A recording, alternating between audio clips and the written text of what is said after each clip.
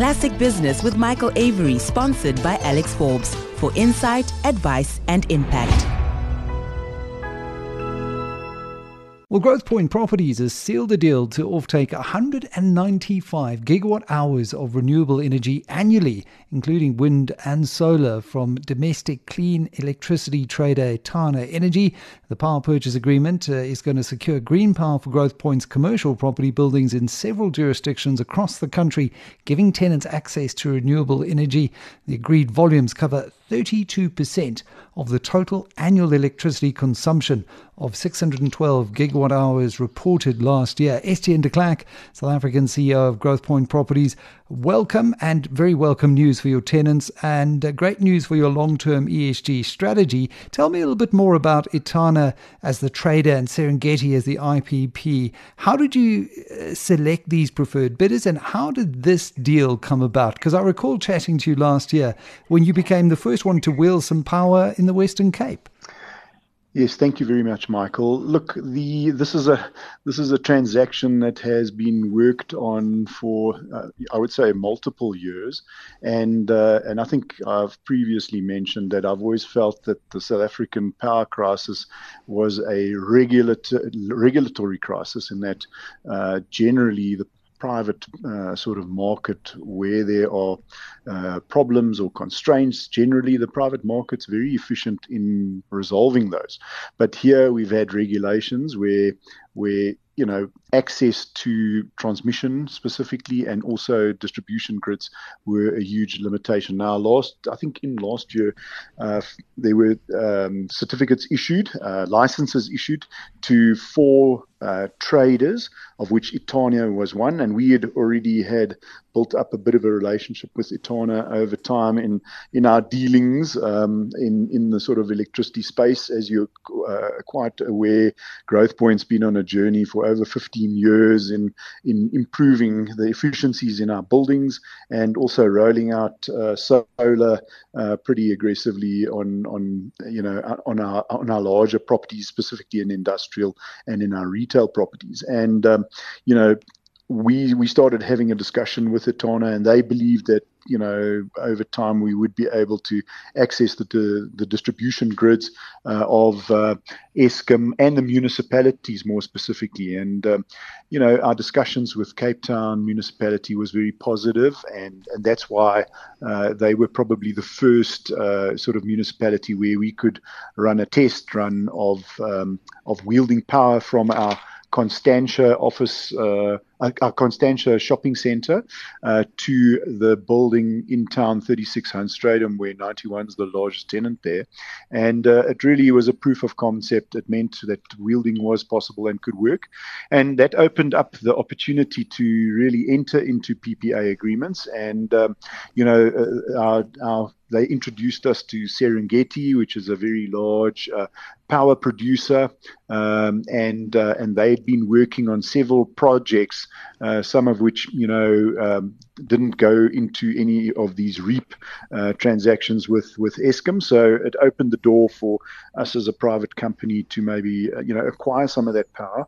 And some of these projects aren't completed yet, but the fact that we've entered into this agreement means that we at the moment they're busy building a wonderful new hydropower electric generating station in the Lesotho Highlands project. Yeah. And then they've also got a wind farm that they well underway in terms of the planning and approval. So they're ready to go. So we're going to buy most of the power from these 2 projects, and we've secured that as a kind of a preemptive in terms of buying that power. So the ultimate solution is clearly taking us off the Eskom treadmill of double-digit increases in terms of costs annually, which has been a massive challenge for our industry as well as the broader economy. Clearly,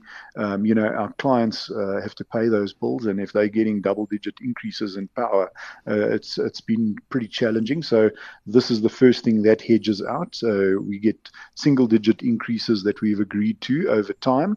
And the other thing is this is green power, and it's base load. So what I mean by base load is obviously a solar farm only produces when the sun's out there, so the moon doesn't really help a lot. But if you've got a hydro power station in the Lesotho Highlands project, which feeds water permanently from Lesotho through to the South African water storage facilities, that gives us an opportunity to have 24 hours a day power generation. And that is obviously significantly cheaper over time, and it's green. So the nice thing is that sustainable power, we can then ultimately now provide that to our clients. So we've got a lot of large South African corporates, the biggest names you can think of, as well as large international clients. And all of these clients increasingly have their own ESG plans and strategies.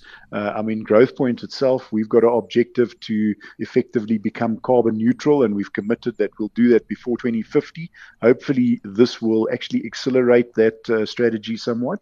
But that means we can actually sell green power to our clients that would like it and prepared to pay for it. So it is a pretty exciting kind of key in terms of really opening green power up to our clients in our business. And I think just, Estienne, a game changer more broadly speaking, because we've been talking about the reforms in the energy sector for a long time. And really what we've got now is Etana Energy. It's got this NERSA issued electricity trading license.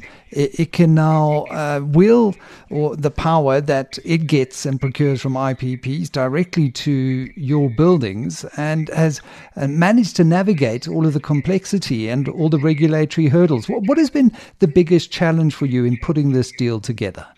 Yeah, so clearly a transaction like this has never been concluded, and there are several quite intricate nuances in providing what is sort of the first multi-jurisdictional, multi-building and multi-source renewable energy transaction. So, all these multis come with multiple complications and various regulations and legal items that we needed to work through and discuss and agree. And, it also, there was a little bit of timing in this, as well as you had to wait for these certificates to be awarded, the right to be able to wield that, those kind of constraints, as they kind of, let's call it, dissipated or have been removed. You could basically step in. Growthpoint it has historically had to really rely on power we generated on our buildings, whether that's via generators, via batteries, or solar. And to be honest, if you think about it, it's not necessarily the most efficient way if you are trying to provide significant quantums of power to a large portfolio. We have over 5 million square meters of real estate, and the retail, office, industrial, healthcare, and student accommodation. And the reality is on offices, student accommodation, even hospitals, the surface area of those buildings aren't really sufficient for providing solar to a large extent. So you needed and once again, scale really does bring efficiency. So if you're building a 300 million rand 300 gig solar farm or wind farm, there is quite a huge amount of efficiency that comes with it, and it brings down ultimately the cost of electricity. Now, ultimately, the way Growthpoint thinks about things is, we providing a service to our clients. Our clients are generally, let's call it, the economy of South Africa and all the international players that play in it. And what we are trying to do is we are trying to make South Africa more competitive on the global scale. Now, if we keep on pushing up our input costs, and electricity being one of those, that ultimately does make us less competitive. It means that pricing ultimately goes through into whatever items, services, etc., are being sold by these various clients that rent from us. So, from our perspective, we're trying to bring those costs down. It makes it more affordable. It means that those clients can pay their rent a bit easier and a bit better, and their businesses do better, and ultimately our country does better, So if we have that mindset of trying whatever we do, try and make South Africa more competitive on the global scale, then the SA Inc. ultimately is going to perform much better, and our economy is going to start growing, and that means more jobs and more benefit, and even more taxes for the government, believe it or not, and that can't be a bad thing. No, it certainly can't. And then if you think about it, what property owners, what many other industrial users have been resorting to doing is building their own solutions, as you mentioned, maybe installing some solar on a roof. It hasn't been adequate, certainly as a property owner, but now you don't require that capital expenditure up front because you've got energy traders that are doing that and contracting with IPPs at scale. How flexible are the contract terms for you as Growthpoint in entering into transactions like this? Are you locked in for a period of time? How does that work? Yeah, so it is a 10-year agreement, but there's quite a bit of flexibility built in for us. I mean, the idea is, for a start, that, we're trying to provide power to a level of at least 70% of every single building type of thing. And the reality is that the reason why we haven't gone for 100% is because every building, there's sort of peak demand and lesser demand over a period of time. And in this agreement, we only pay for the power we acquire, right? Or rather, the pay for the power we use. Yeah. So the reality is from that perspective, it really just substitutes the kind of arrangements that we have in many respects with the power utility, which increasingly is not reliable enough, and what happens when the power. So if you think about load shedding, power outages, all these kind of scenarios, and double-digit increases in the costs all at the same time, then what happens is the client in the building ultimately comes to the landlord and says, hey, we need to have more sustainable power to be able to do our business. And increasingly, in a way, the landlord or the property investor becomes the municipality. So you're having to provide water with tanks. You're having to provide electricity with either generators, solar, or in this specific case, these PPA arrangements. And then on top of that, the surroundings areas within, within around our properties, etc. We're having to increasingly maintain that, as well as the roads, etc. I mean, we've even gone as far as to build a off-ramp for in Woodmead, so that our clients can actually get to our buildings. Now, that's a provincial, that's normally what your taxes pay for. Now, private companies are having to, come and spend that kind of money to do that. Now, that's not really where the real estate industry can afford to find itself, but it's really become a major challenge, and ultimately, as I said, the private sector is pretty efficient in resolving these kind of challenges. And from our perspective, ultimately, many of the initiatives that we have undertaken on the sustainability side has actually been commercially driven. So, we're trying to make our buildings more efficient. We're trying to improve the technology in the buildings and bring the cost down.